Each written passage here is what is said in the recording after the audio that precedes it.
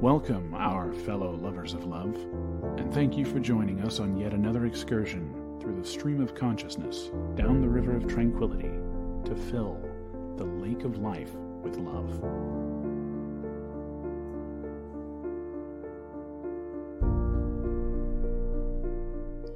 And good evening, our fellow lovers of love out there. Tonight we are talking about autism. But before we get to that, I want to say, Lubby took a nice vacation last week, so that was a nice thing for you. Went and saw my oldest granddaughter. Yes, we went swimming twice a day. We went to the Halloween store, park, donuts. It was non-stop fun. Well, so now you guys know why we weren't here last week, because, I took the day off. It's essentially what happened. I took the day off. So, we could have done it. I was thinking about putting together questions and just doing a question session. Yeah, I could do that for an hour, easy. Uh-huh. Yeah, but there was too much work, so I took the weekend off. I figured you were getting a vacation, so I was going to take part of one. I got a day. Good for you. I got a day. I slept all day is essentially what happened. You needed it. That's a 10-hour drive that you do. 5 there and 5 back in one day. It's like an 11-hour round trip because half the trip was slow. But it is much easier now that I can see again. So that's nice. Well, yeah, that would be a bonus. It helps, makes it not so tiring. So anyway, we're going to talk about an interesting way to pop into an discussion of autism. But autism is something that,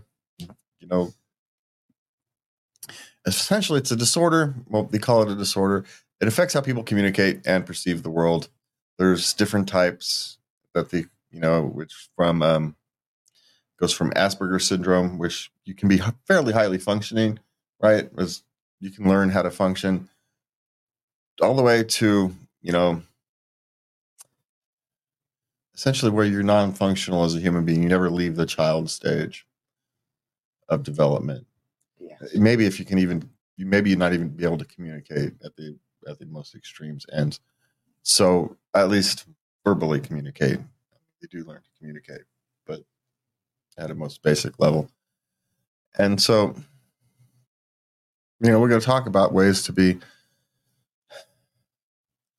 more mindful of how people interact with the world, because it's a bigger issue. If we've discussed before, a third of the country has some type of anxiety disorder, and it has touched our families.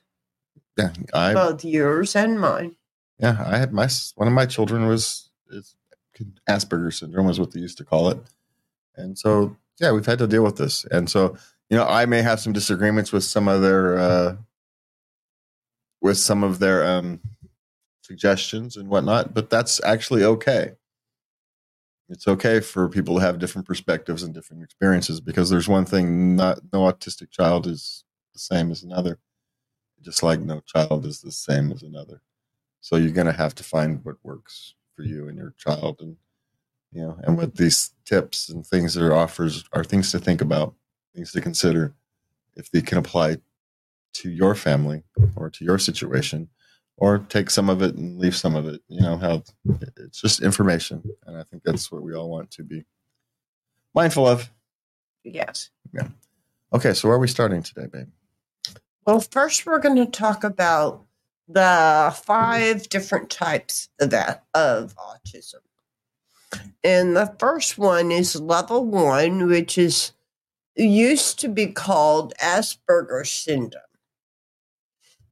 Right now they're described as high functioning. And the problem with these things is it's such a wide manifestation that it's very difficult to put a single label on any of this stuff. So, but the people with what they call in level 1 here, they struggle with social cues. Often, an intense interest in one or two areas, but completely, want to ignore others. And some of these children can actually have an advanced vocabulary for the ages, which is why it can sneak up on people, right? Because it doesn't always manifest the way you think it does. Okay. So what's next? Rett syndrome. Apparently, it has been disqualified as part of autism in recent years. However, it primarily affects girls and begins to become evident about 6 months old. It includes social communication and an impaired ability to use one's hands. Okay. Childhood disintegrative disorder.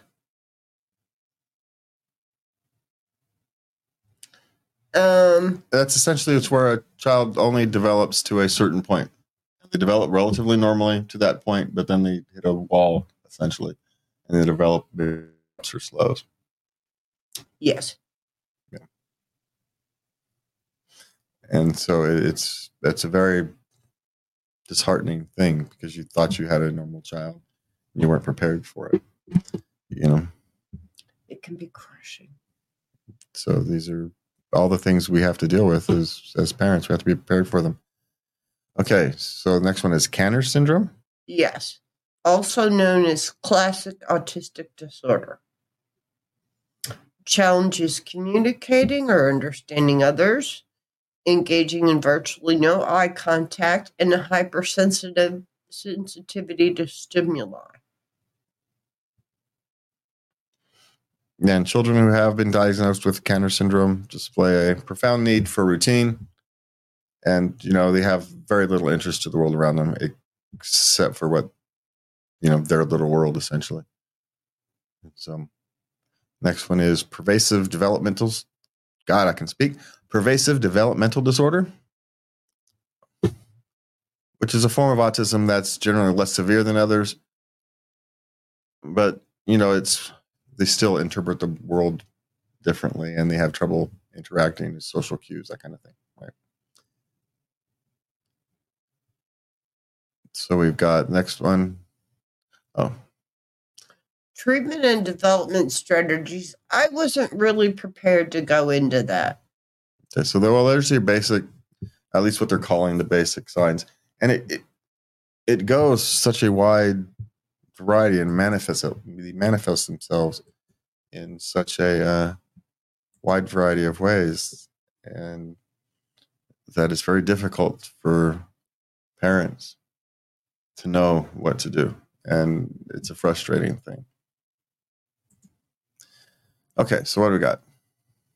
What are we doing out next? 10 ways to support a friend with autism. All right, so and one of these things is you have to know your friend and your friendship because not all autistic people are the same. So the first one was don't refer to a person with autism as autistic, even though there's a caveat to that. Some of them don't mind. They actually prefer it. They don't want to hide it. It is what it is. And so, again, know your friend. Know where they are at their passive acceptance, that kind of thing. Yes. Yeah. Understand that every person with autism is individual. Yeah, we've talked about it ad nauseum at this point. How it manifests differently in every single person. Yes. You can campaign for services for people with autism. If that motivates you, then I encourage it. Ensure that people with autism can make friends. Or just be more friendly to people who are social outcasts. They're nice enough, but they, are often by themselves. This might be someone with something like Asperger's syndrome. It's, engaging socially is exhausting, so they don't do it. Make it not so exhausting. Just saying, just being friendly and saying hi and engaging in the conversation as long as they want to. Understanding that they can get overwhelmed and may need to end the conversation kind of abruptly and be okay with that. Okay, thanks. See you later. And next time you see them, treat them normally again. Hey, how you doing? They'll eventually open up to you and they'll tell you things about their lives that friends do. And that's a wonderful gift when they do that. So it means they trust you. That is a wonderful thing. So that's okay. make sure that people with autism understand what is being said. They take things that are said literally. Yeah, they miss the social clues. If you're flirting with someone with autism, they'll likely miss it. That type of thing. So, it's fine. Just be clear with them. If you think they have, just have to be clear and simplify. Try not to talk in like allegories and those kind of things. Just be clear what you need, what you want, and you'll be surprised how thankful they are for it. I don't have to decipher anything. Deciphering things is exhausting. And so the less they have to decipher, the happier they are. And, a lot of the times we're just making things more complicated just for fun, right? We're only, just making life more interesting. So deal with know your friends. Okay, what do you got? Maintain a routine. Yep, for those who need it, help them with their routine. Don't interrupt their routine, accept it. That's maybe the better way. Accept that they need that routine and work with it as you would want them to work with you. Okay, number 7, be clear. When asking a question to someone with autism, it's important that you are clear and direct. Yeah, we already talked about that. That's the same thing as the other one above. Understand being what's said. Okay, educate others about autism. I don't know. I kind of disagree with this. It's not your job to. It's like educating others about veganism or CrossFit or something. Just flies. You catch more flies with honey than with vinegar, type thing. It's if the conversation comes up, then clearly have it, but don't force it. Okay, what else we got? Understand the environment that is needed to thrive. Yeah. So, whatever that it is, it might be lots of noise, maybe too irritating, may overwhelm them. Maybe it smells. Maybe it's too many people. Maybe they need to be in a back office somewhere rather than out front. So in a workplace, or even when you go out just for a day on the town, maybe the club isn't the best place to take them. Maybe you want to go hiking instead. That's but every now and again they may want to push themselves and go to the club. Just be prepared to leave at a moment's notice. That's all. I need to go. Okay.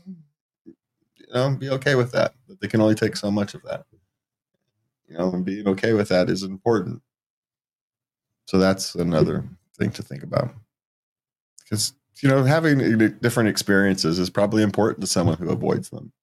So going to the club on occasion might not be such a bad idea. Just understand it's going to be overwhelming and they're only going to be able to take it for a couple hours or, not very long. Not very long, yeah.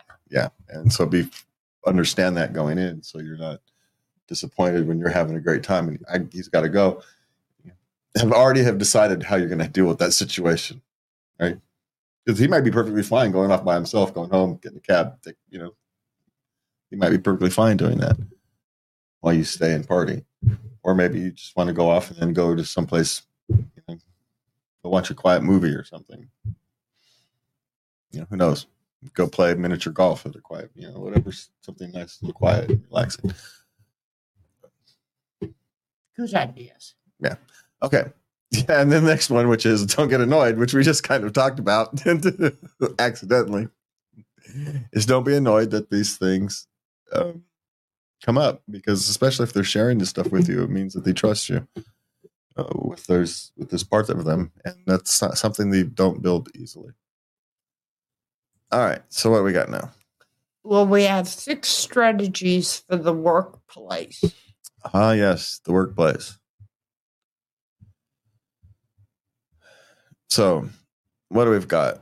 So, I guess it starts, imagine you've got the autistic people can be very talented in like we said, in singular areas. I used to work for a nonprofit that had a store. and they hired at the store, people locally, and a gentleman brought in his son, and he had Asperger's syndrome, and they made him a cashier. And after 2 weeks, the manager called and said, he's fantastic. He does everything right. You just have to teach him right the first time. And then he's got it. Can you send me more? Can you find me some more of these people? Well, just do what I asked them to do. Well, it's again, that's part of the routine. But as long as there's something small and focused, right? They can be perfectly. They're not incompetent. They just interpret the world differently, or at different speeds. They're not. And so we need to help. We need to help them, just like we would help anybody else. The help is just a little different. We help other incompetent coworkers, but we're not going to help a perfectly competent coworker because they don't, socially interact as well. But we'll promote the person who can socially interact but can't, check out anybody with any regularity. All right, so what do we got? Raise awareness. Employers should have a good understanding of what autism is and what it looks like in the workplace. Okay. Get your executives on board. If they're not already on board, you're going to have a pretty tough time doing it. But what they mean is make sure that the people above are on board with this kind of thing. Because if you're swimming against the tide, you're going to have a very difficult time with it. Another one is look for talent in the right places. There's lots of places that you can search for these talented people, who are talented in these very specific tasks or very specific areas of knowledge. And it's up to you to figure out how to use them appropriately. Work readiness programs are a great place. They have people with autism, and they're training them too. So you get a someone who wants to work, ready for an interview, and wants to make a good impression.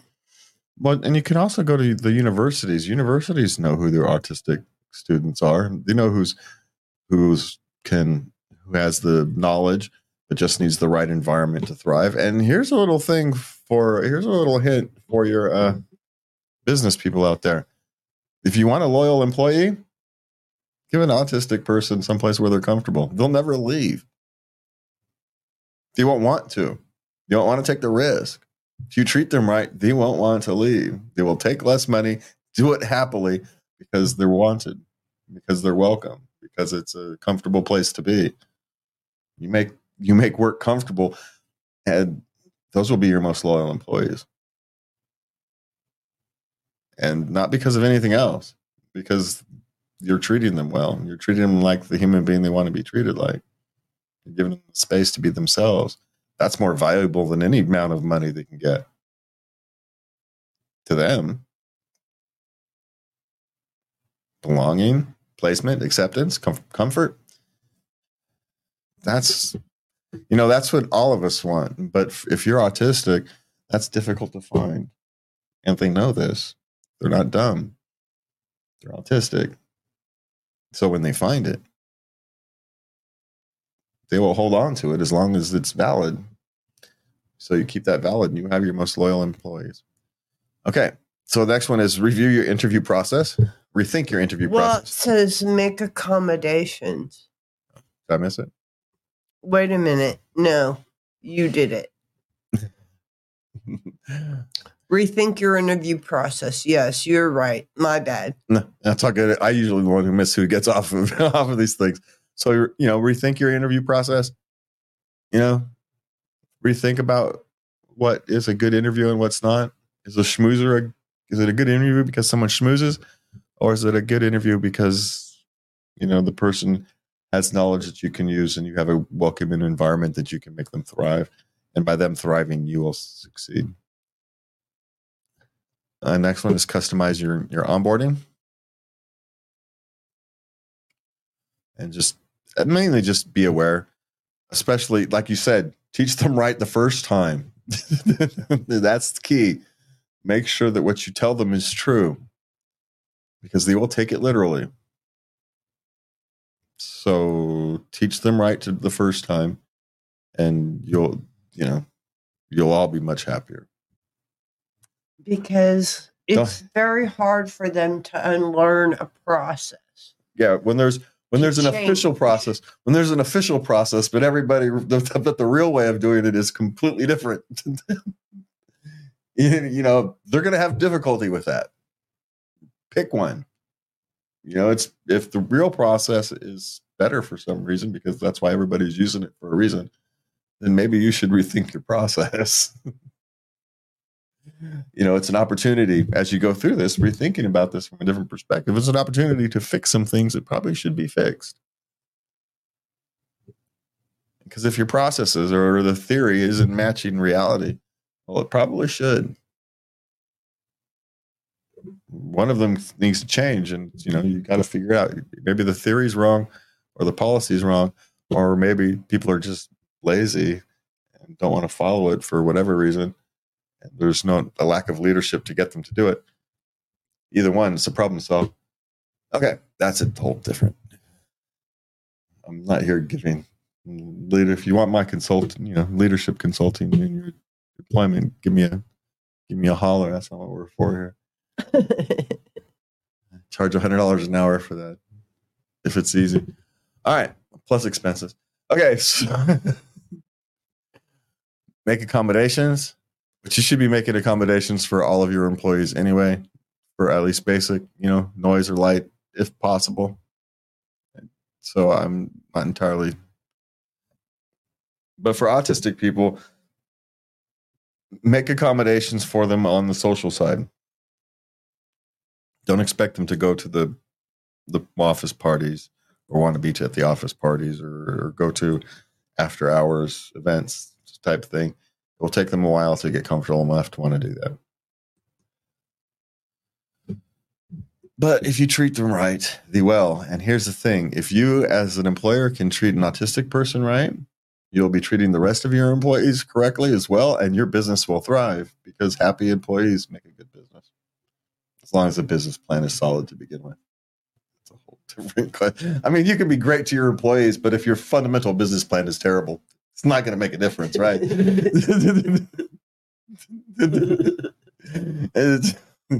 If you're trying to sell wagon wheels to a mass market, good luck with it. You can treat your employees as great as you want, but you're never going to have a mass market wagon wheel company anymore. It's just not going to happen. You might have a nice little niche company somewhere to make wagon wheels, and, make a decent living, but it's never going to be a big thing. No. I wonder how many people actually are out there making wagon wheels. Anyway, sometimes where my mind takes me. Anyway, so where are we at? So if you want to help organizations, you don't know how to help, or maybe what you have more than anything is money. Maybe you don't have time, but you have some money in your pocket, and autism is something through a personal reason or because you just feel the grace of God, go by. And so you just want to reach out and help. There are organizations that are there, and look into all of these yourself.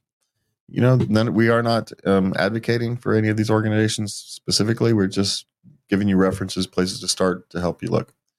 I want to be clear at that from the start. So you've got the Asperger Autism Network, Autism Highway. That was started by a mom with a son who was diagnosed with autism. Autism Navigator. It's web-based tools and courses developed to bridge the gap between science and community practice. Yeah. Autism Research Institute. It focuses on the research, the causes of autism. The Autism Society, which has a lot of local affiliates, state affiliates, combinations. So, you might have some local people you can get in touch with and who can help you navigate this difficult journey if you're, raising a child. Or if you're an adult just finally realizing, hey, I've got Asperger's. What am I supposed to do? I've got something that they used to call Asperger's, because that actually happens more often than not. People in their late 20s, early 30s, all of a sudden kind of discover they've got, a high functioning autism, and they don't know what to do with that. So, things like the Autism Society is places to go. Autism Speaks. There is issues around how much of your donations they actually give away. So again, check all of these for yourselves. Disability Scoop is the next one. Autism Speaks has a 100-day kit for newly diagnosed families of young children. Okay. Then Disability Scoop is like a newsletter. Mm-hmm. Email. We've got My Autism Team, a free social network of parents and kids with autism. 30,000 parents registered on the site. So you can find someone who's dealing with similar issues, or someone who just kind of matches your worldview and helps you through. Again, sometimes these things, just having a shoulder to cry on, or a sounding board as you're working through these things, someone who understands and isn't going to be judgmental, can be a huge gift. And this is where you can find those kind of things. And that happens, believe it or not, more often than you know. My oldest granddaughter is recently diagnosed with autism, and she loves to go out in public, and she loves doing things. She's on the go constantly. And my daughter her mom comes across people who are judgmental and make rude comments. She's just undisciplined. Believe it or not. In the face. And to the response, and she's like, well, she's autistic. Well, you really should take her in hand. People think it's a discipline issue. Right. Even though discipline with an autistic child would actually have the complete opposite effect that you would actually want. So that's the problem with discipline. They're going to interpret the world improperly. That's part of the problem. And so they're not going to respond the way you think they do. And so that's why you have to change your whole thought process to deal with a child with autism, because they're literally not processing the world properly. And so they're not, yeah. So people just don't understand, and it's not your job to make them, but it'd be nice if they tried. We got the organization. So let's just run through a couple of these real quick. Organization for Autism Research, and the links for this article where you can find all these is on our website, late9love.us, which, by the way, I forgot to do again. I am getting terrible at wrong one at this. I went again. Oh, there we go. So you can find us at late9love.us, and you can send us letters at love@late9love.us. Okay. So I'm just the worst at this. All right. So Sesame Street sees and autism, see amazing in all children, and Rights Off Special Education Law and Advocacy if you should happen to need some a place to start with legal issues. All right. So do we want to go through any more? We are good. I think we're good. Yeah, but so you can find out. It's the Reading Rockets Learning Young Readers site is actually the link. But you can find it at late9love.us. It's linked there already. Okay. So where are we going tonight, my love? We've got questions. Oh, questions. Questions. I made it interesting as best I could. My dive into Reddit. I had 2 weeks of material to choose from. And we're going to dive right in with relationships. Oh, relationships, how fun. Okay. Husband, 53 male, and I, 53 female, have been married 33 years. Find out he's been texting another woman. Is this cheating? Well, what's he texting? Is he texting about work a lot? Or are they, is he actually involved in emotional infidelity? Because there's a difference. Maybe he's just found himself a friend who happens to be a woman, and they're just kind of talking about, I don't know, sports, baseball, whatever. They got some goofy common interest, just like you'd text your friend. I text a lot, and believe you me, a lot of guys, the only thing they talk about is work. Yeah. So, I mean, without knowing exactly what they're texting, I don't know. But there is a line that is crossed where it becomes, if not necessarily cheating, it does kind of become emotional infidelity when you're starting to share your emotions with somebody else rather than your partner. And it happens every now and again because of circumstances. But I mean, when you routinely do it, you're starting to, share things that you should share with your partner, but you're sharing with somebody else. That's emotional infidelity. And how serious that is open to interpretation, but it is something that needs to be dealt with.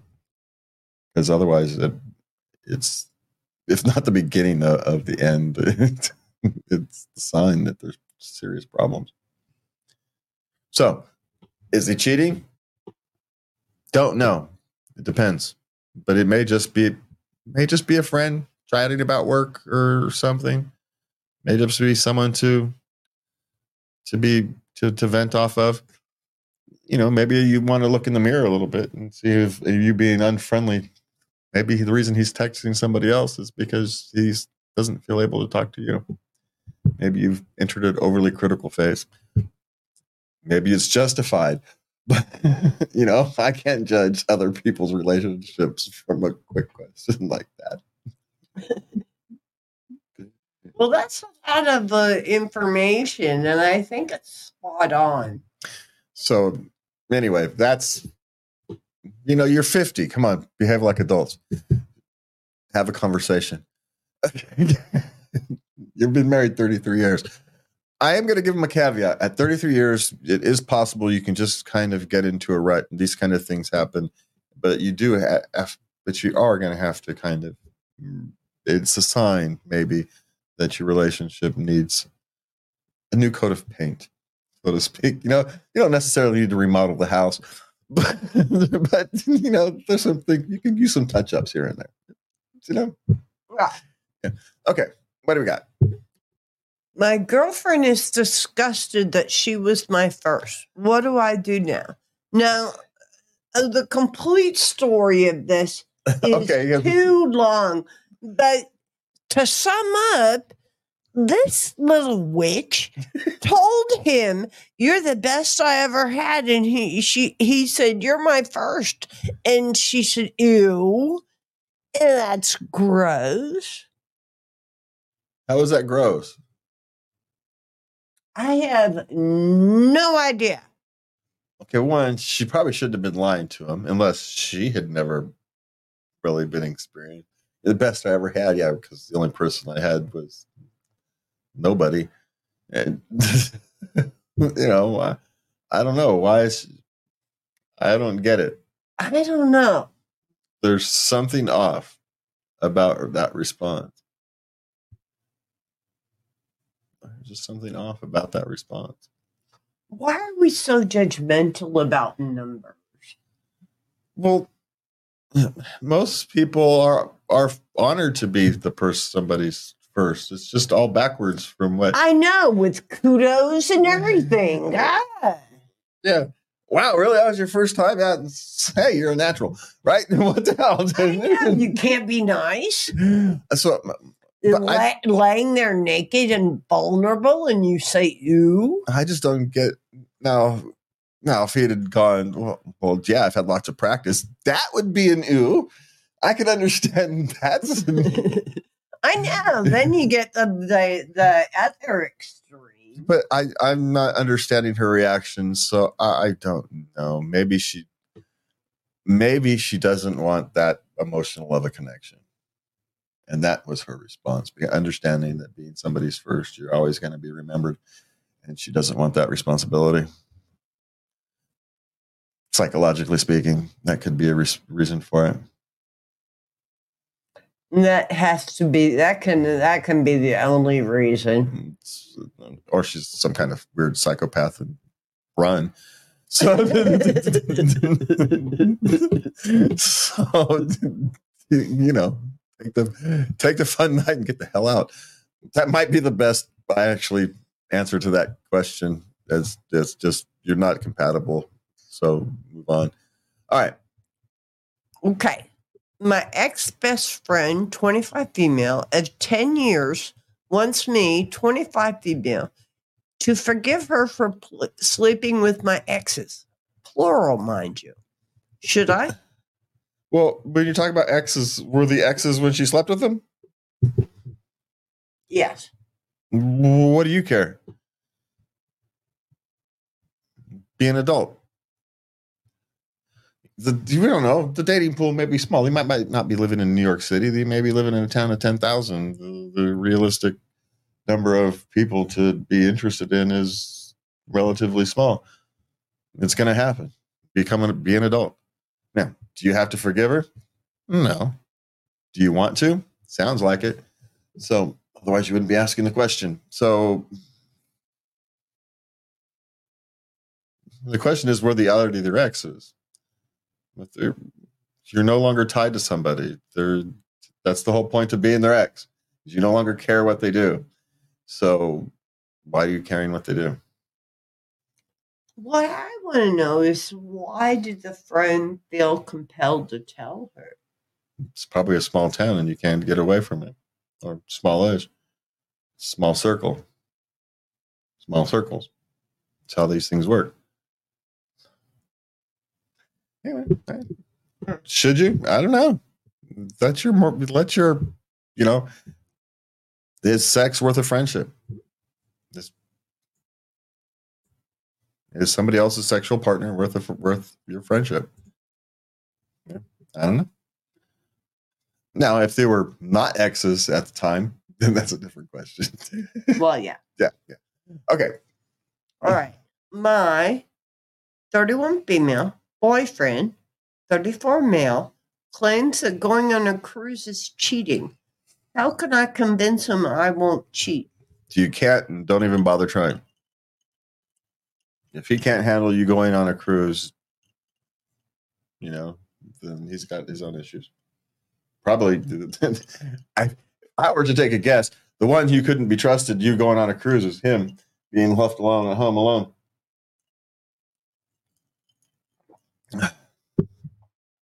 Just saying. But you can't convince somebody that you won't. It's not possible. So don't try. Just go on the cruise. Let them deal with the consequences, be what they may. Yep. He will either grow up or he won't. And you'll find somebody who's more mature. That's the way life works. All right. So what do we got? Well, we're going to move on to parenting. Oh, yay. Parenting. Sweet. Okay. My daughter chose a new name for herself, and I'm upset about it. She is 14. What do I do? Okay. My youngest daughter decided to go by the name Crash at a very early age. She got it when she was in Brownie Girl Scouts, and they would go on outings, and every time she would fall or bang into something and hurt herself. So they called her Crash. That's how she got her nickname. Now, I never called her Crash, but I didn't care what other people called her, and I knew she'd outgrow it. Yeah. It was, they're young. They're flexing their independent muscles.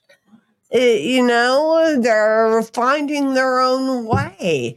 You don't have to call her that. So what do you care? Yeah, just call her by the name you want to call her by, and let her friends call her by whatever name her friends want to call her by.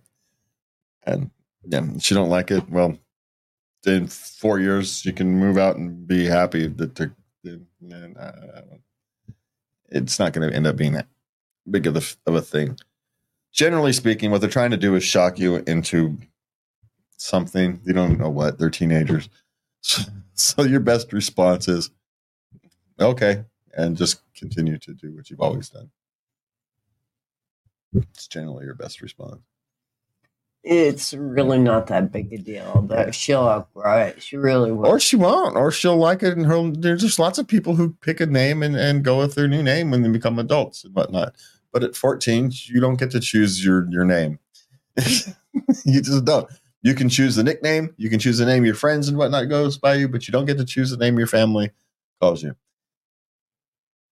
That's all it is. That's just the reality of it. And so, when you're 18 and you're old enough and you want to go by a different name, professionally, or great, you're allowed.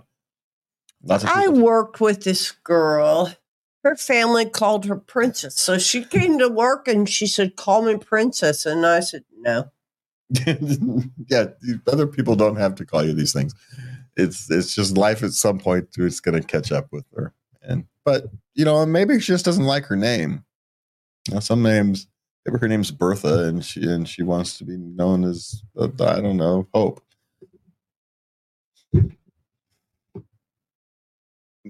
Yeah, Maybe there's some sense to it. Maybe there's some logic to it. Who knows?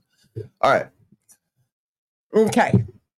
Husband expects daughter 4 to be rational and mature above her age. How do I get him to be more realistic? Well, it depends how much more mature, rational above her age. My thing is I always try to keep my children about a year older than they were, right around starting at 4. You can't do that at 1 year old, right? But you try to treat them a little bit older than you are, so they have something to reach for. The second part of that is you have to understand that they're going to fail. You're giving them something to reach for. It means they're not going to be able to reach it. It means they're striving for it. It means they're trying to get there. It means they're always stretching. They're always trying to become better. But they're not always going to succeed. They're going to fail more often than they want. And you as a parent have to understand that. So it's perfectly fine to set, high levels of expectation to push them. Great. But understand when you're doing that you're also setting them up for failure, and how they learn to deal with failure is going to be directly with how you deal with it. You're going to have to accept it because they're children, they're learning, and learning comes with failure. It just does. So it's not necessarily that you want to get him to accept that you don't want him to change his expectations of what he wants her to be. But you do want to check his expectations of what she can realistically achieve. It's good for him to want her to stretch, to be more mature, to be more logical. It's a good thing. It's perfectly fine. But you can't get upset when she can't be. Well, I think that's the thing here. Your reaction to their failures sets them up for a lifetime. Yeah. Instead of, hey, good job trying. I appreciate the effort. But here's the thing. And, they won't get it the first time. They're 4 and 5. But you treat them like that. You treat them logically. And if you want them to be logical and rational, guess what, sunshine? You have to be logical and rational.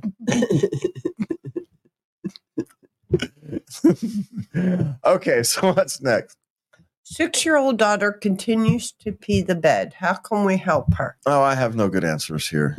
Well, you need to take her to a doctor. And I know there's organizations out there that can help you. You need to do an internet search, not go on Reddit. Well, actually, these days Reddit's probably the internet search, but don't ask the question. You ask the question in the search bar and find some help. I don't know, because there's so many. What actually ends up working for any one particular child, and who knows if it actually ends up working or if it's just the child eventually outgrows it. It's just so hard to know. I had a cousin who had this issue for a long time, and it was this big, huge ordeal. And it just, my only suggestion is to try to not turn it into a big, huge ordeal, because then it becomes a thing upon a thing, and just it's its own thing. You don't have to make it any bigger. Just try to deal with it. Like you said, talk to the doctor is probably your best place to start. Yes. Because maybe there's an issue with maybe there's a bladder issue or something. Okay. So my children had their first sibling fights. I'm not sure what to do. Any tips? Well, generally speaking, you do nothing. Break it up, send them to neutral corners for a while, and let them settle it peacefully later. They will. It's generally what you do. Trying to intervene. It's like trying to, it's like a chicken or the egg theory. You're just going to go down a freaking rabbit hole of stupid nonsense. So let them deal with it.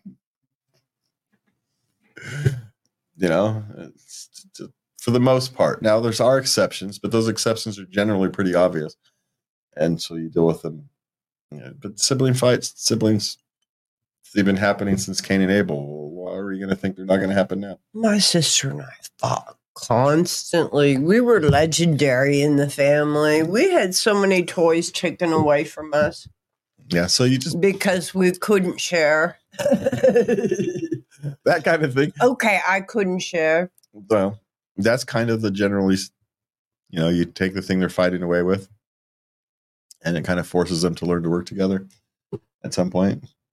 It only works for a while because they're siblings. They're going to fight. They just are. You get a bunch of hormone kids who are irrational, spending a lot of time around each other. Guess what? It's just going to happen. Don't worry so much about it. If it gets out of control, then you start to worry about it. But, send them to separate corners for a while until they can play nice. They'll play nice. They'll learn. Okay. Now we have work question. All righty. Can't tell customers employee doesn't work here anymore? No, that's actually all you can tell them. You can say, no, they're no longer here. You can't tell them why. You can't tell them anything else, but you can't tell them they're no longer there. Now, maybe there's a company policy about that, but from a legal standpoint, that's the only thing you actually can tell anybody. So, I don't know. All right, that's it. There's nothing big on that one. No. No. Okay. Resigning after my mental health was made fun of. Can I sue? Probably, but is it worth it? Because now you've got this short thing. Your mental health was made fun of. Okay, that's a small, short-time event. You've resigned. You're going to move on, and now you're going to drag it out for years. All right? Maybe you get some money at the end. Okay. But now you're going to be miserable for the next how many years? So, can you sue? Sure. Will you win? Maybe, maybe not, depending upon the exact circumstances. Is it worth it? Is it worth it to your mental health? Or are you better off just moving on and being happy? Because the money won't never make you happy, even if you get it. And there's a chance that you won't. And then you've gone through all that. You put yourself through all that kind of hell again, over and over for years for nothing. Maybe even cost you some money. Lawyer's fees, if nothing else. Yes. So the question isn't can you? The question is should you? And part of that answer is it worth it? So that's a question we can't answer. Okay, so what's next? How do you deal with a person in the office who is not your boss but tries to act like it? You don't. You just keep doing your job. You don't worry so much about it. If you really gets irritating, you talk to your boss and tell your boss, this guy's really fucking annoying. Oh, pardon my French. And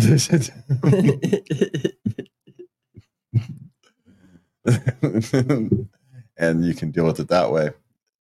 Let your boss deal with it, whose actual job it is to deal with it. But the easiest way to deal with those people is to not give them what they're looking for, which is a response. Yeah, and that's nice. And just keep doing your own thing.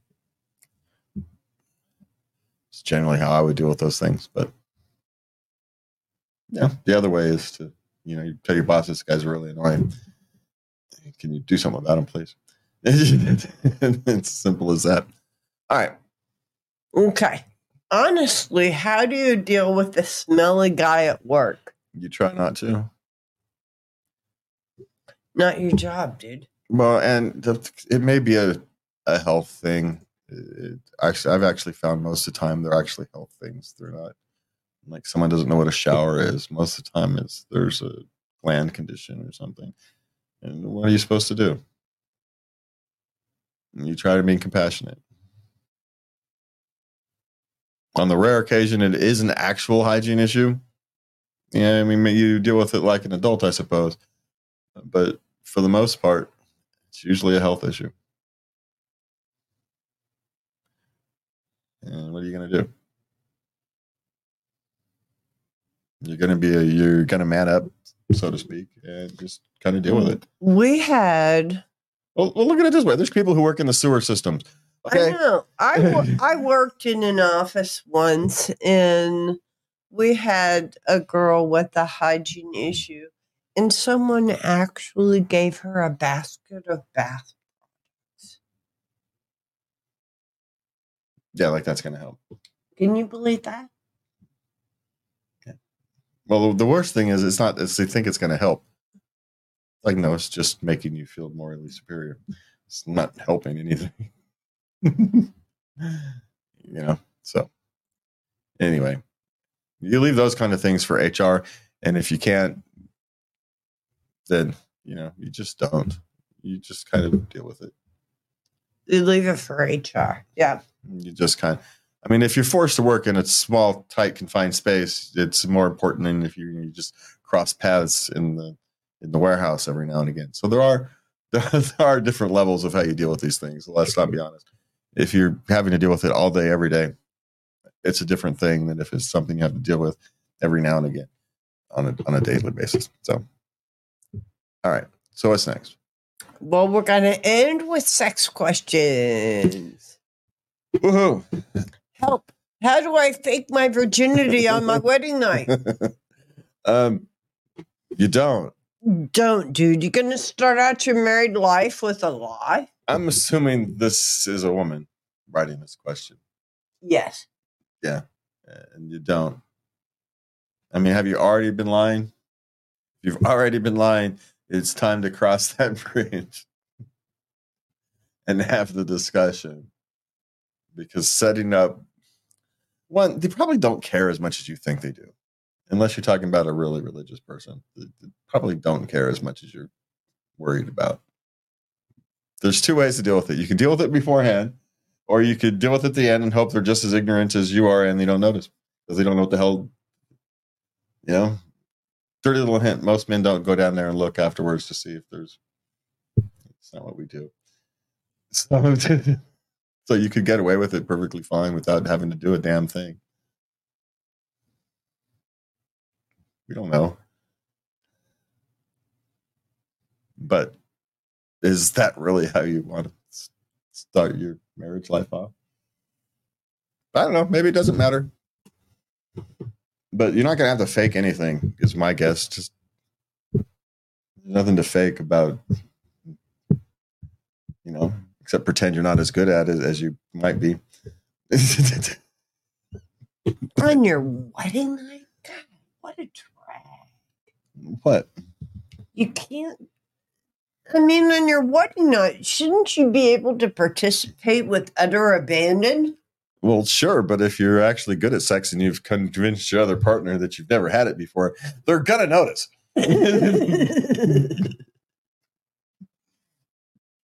I just think it's sad. Well, yes, but the sad part was that she set this up beforehand with not being honest. Or she has just, it's never come up and she's afraid to bring it up. And so there's assumptions going on, which is another entirely possible thing. It's not that they're not, that's true. It's not that they're necessarily being dishonest. It just simply hasn't come up and they've decided they didn't want to have sex before marriage, which they're both cool with. But, you know, they're all kind of thinking, and they just haven't crossed that bridge. Just cross the bridge. It's if he loves you, it'll be fine. And if he doesn't, if he's not fine with it, then it's good to know now. It's good to know now. Yep. So just deal with this honestly. Start your relationship off on the right foot. And yeah, let your wedding night be, you know, a reckless abandon rather than you having to pretend you're not good at it. Okay. So, because that's the only way you can really fake virginity, right? As a woman, is just pretend you have no clue what you're doing. And, you know, if you only had sex one time, you still don't know what you're doing. So you don't have to do very much. But, you know, you never know. You might be good at it at some part of it or something. All right. Never mind. It's time to move on before I get us into trouble. No, I tell them you watched porn and you took notes. They're not going to believe that. Okay. No one's believing that. Okay. My friend kissed me. We've been friends for 3 years, and I'm not sure how to move forward. Ah, well, that's interesting. The fact that they're not sure how to move forward is the interesting part. Well, because if it was an ultimate rejection, they'd know how to move forward. The only reason they don't know how to move forward is because there's some level of interest there. Maybe they've never thought of it that way, but it wasn't an immediate rejection. Otherwise, they would have just had an immediate rejection. Yes. They want to move forward. Yeah. So well, you could, you know, say, hey, you want to go out on a date? Or you could go, hey, you know, that kiss the other day was interesting. What are your thoughts about, you know, is this something you would want to explore further, or is that just kind of an accidental thing? Again, the discussion is just have the honest discussion about where you're feeling.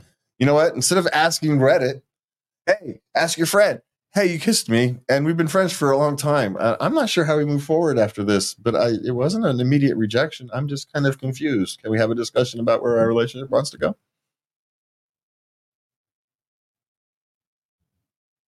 I know it sounds easy. It's easy to say sitting here in front of a microphone talking to you.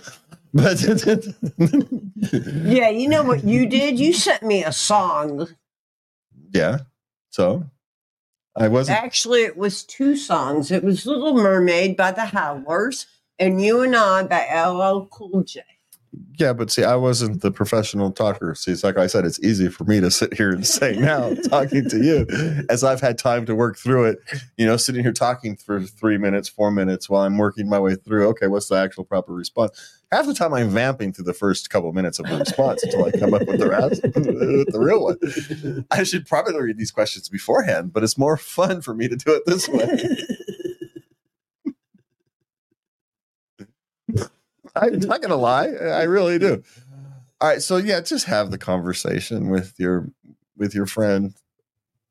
You know, it's the only way it's not going to be weird. So just have the conversation. It's going to be weird, but that's the fastest way through the weirdness. Okay. So what's next? How do I stop hating porn? Well, there's nothing wrong with disliking porn. Not being interested in it. Now, a little backstory. Okay. This is a woman. Mm-hmm. Her boyfriend looks at porn. Mm-hmm. She knows rationally that this is not a big deal. Uh-huh. But emotionally, she despises it. Then here's the thing. It's perfectly fine to not like it. Perfectly fine to you know, the whole thing. The moral issues, whatever it is your hang up is on, it's perfectly acceptable to have reaction. Just hate is never a good emotion. dislike it, you wish you wouldn't want to engage in it, you find it, all this other thing. Those are emotions, and there's some truth to some of these things, maybe to some of your objections overall, societal objections. Maybe there's some truth there, maybe there's not. Who knows? So the reaction to it is fine. It's what you do want to stop is the hate, because hate leads to weird thoughts. And she actually knows this. Otherwise, she wouldn't be asking the question this way. She's not asking to accept it. She's just asking to stop hate it. And how do you stop hating it? By asking the question. There's no magic trick. You just have to work your way through it. And you work your way through it by acknowledging that you don't like it, accept, honor all the reasons you don't, honor all the reasons why you strongly dislike it. But you're going to have to find some way to lose the hate. And you do that just by continually telling yourself that the hate is irrational. All the other stuff is an emotion. It's acceptable. It happens. And you can honor it. But hate is irrational. It serves a purpose in society. Whether it's useful or not is an open question, but it does serve a purpose. Millions upon millions of people enjoy the services. You can't discount that. Doesn't mean you have to like it. But she'll get there. She's asking the right question, and the only way forward is to ask the question and work through logically over and over and over again until the hate part of you just gets tired and surrenders. You're never going to like it. You're probably never even going to accept it, but you can't stop hating it. And so don't look for anything other than stop the hating it part. Accept all the rest. And you're only fighting a little thing rather than a big thing. Yeah. Okay. And I rambled on that one, but I got to the answer eventually. Okay. What's this last one? Last one. How can I make my boyfriend feel okay after he orgasms quickly? Now, the story behind this is it only happens like once a year. Well, it's just sometimes it just is. The only way you can make someone machines for crying out loud. You want to know? Don't deal with it at all. That's the thing. Don't worry about it. The only way to make someone feel okay is to have it be okay. If it's okay, then it's okay. So the only reason that they feel it's not okay is that for some reason they feel it's not okay. I know I'm going to be saying okay a lot in this, but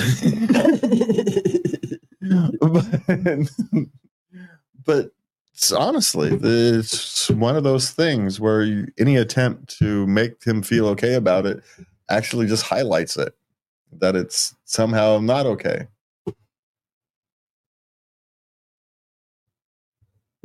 Essentially, it's one of those things. It's like telling someone to not think of an elephant. Well, the first thing they're going to think of is an elephant. So I went in for an MRI one time, and he goes, "Don't think of a zebra." Yeah, so the thing you think about is zebras the whole time, right?